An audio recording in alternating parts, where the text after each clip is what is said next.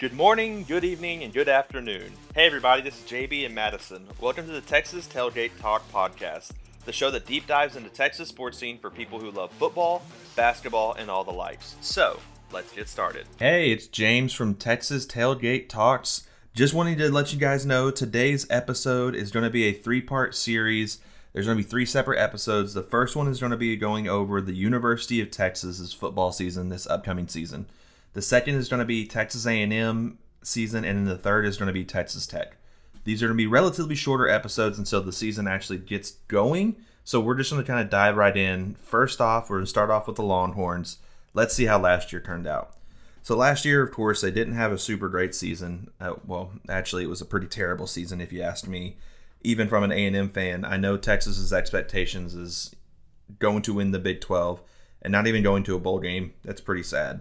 So starting out the season, they won a 20-point win from Louisiana, and they looked great. Had some QB issues going between Hudson Card and Casey Thompson going back and forth. And it was mainly Hudson Card for the first part. Then against Arkansas ran all over them. And that didn't know that was going to be a precursor for what actually was going to become for the entire season. Turns out the entire season, they allowed 426 yards a game with 31 points per game. But after Arkansas, they riled off three quick wins against Rice, Texas Tech, and TCU, all three of which they should have won, going in 4-1 against the all-important Red River rivalry against OU. And they lost a heartbreaker 55-48. If you watch that game, you know that game was just crazy going back and forth. But then after that, the wheels kind of came off. Because as soon as they did that, they hosted Oklahoma State, lost by 8. Then they went to Baylor and lost by a touchdown. And at that point, everything really came off the rails because they played at Iowa State and got just blasted. And then the pinnacle of their season, they lost to Kansas again in overtime. Then went to West Virginia and lost. Came back, won against Kansas State at the end of the year, but they ended 5-7 overall. And that's just not a good year. So the main thing is we're going to look at the offensive depth chart this year going in. There's a couple key positions. As everybody knows, Quinn Ewers, the redshirt transfer, quote unquote, because he really didn't play much at Ohio State. Coming in, the South Lake Carroll kid. Now he's going up against Hudson Card since Casey Thompson's gone. Between those two, you have two very similar styles, but you have you know what you're getting out of Hudson Card versus what does Quinn Ewers have? I mean, he was the number one recruit in the nation when he was coming out of high school, left a year early. What is he going to do this year? That's a big question mark. The one question mark that is really not even there, I mean, it's not even a question mark. You probably have the best 1-2 punch in all of college football with Bijan Robinson and Roschon Johnson. I mean, even though Roschon Johnson's a quarterback turned running back, he is a phenomenal number 2, and Bijan's probably going to be his first round pick in this draft.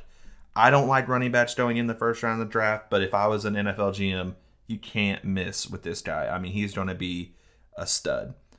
Receiving, you got Xavier Worthy. You know what you're getting out of him. He is just a phenomenal player.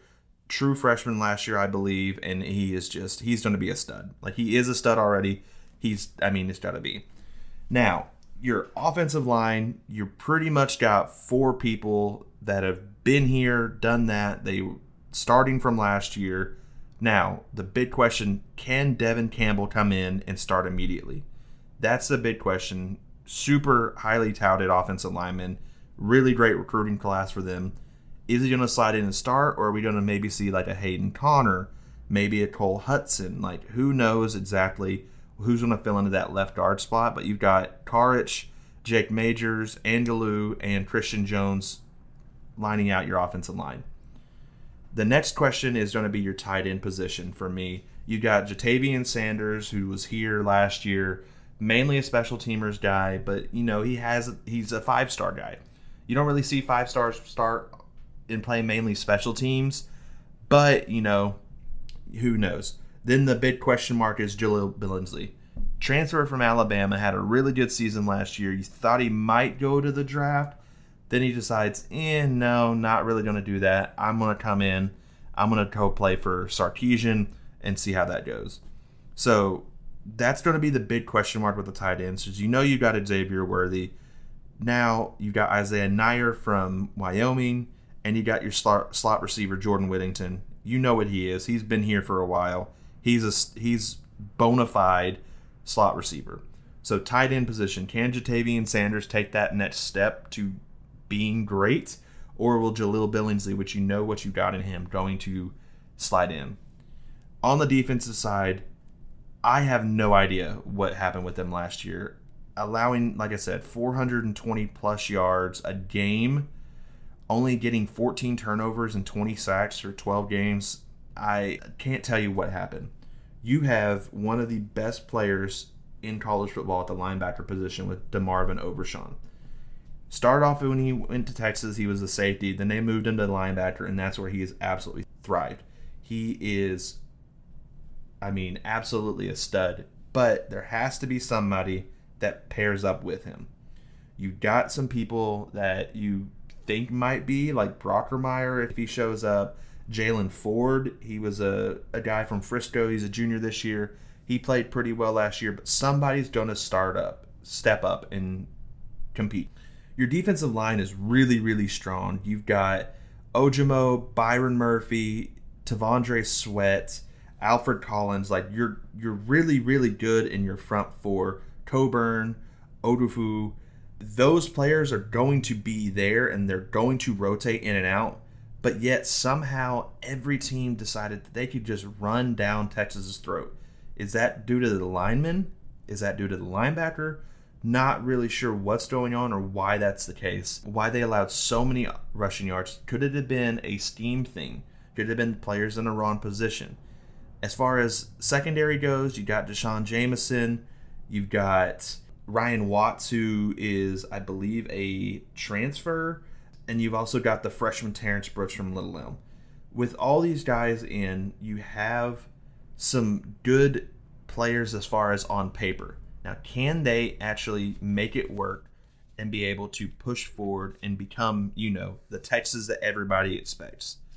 That's going to be the absolute biggest key, especially with the start of the season, week number 2, you're going and you're playing the Crimson Tide in Alabama. That is going to be the number one key game that they got.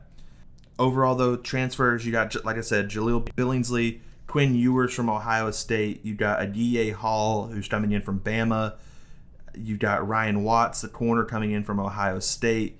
You have the number 5 recruiting class in the nation, getting Kelvin Banks, getting Devon Campbell. You got these guys coming in that should be Brennan Thompson as well. These guys are 5-star stud receivers or stud players. Like, these are the cream of the crop that you can get. Now, can you develop? That's what we've seen. We've seen Texas get 5 stars over and over and over, but they haven't been able to really get them to go to the next level. Sometimes they're getting there, sometimes they're not. It's really hit or miss. You've got some programs that are smaller school programs like Pitt, Cincinnati. Those guys, they take 3-star recruits, 2-star recruits, and they turn them into 4 or 5-star. Like Desmond Ridder, like Kenny Pickett. Like, these guys, they find the diamonds in the rough. Texas is getting the cream of the crop, but they haven't shown a consistent ability to develop them.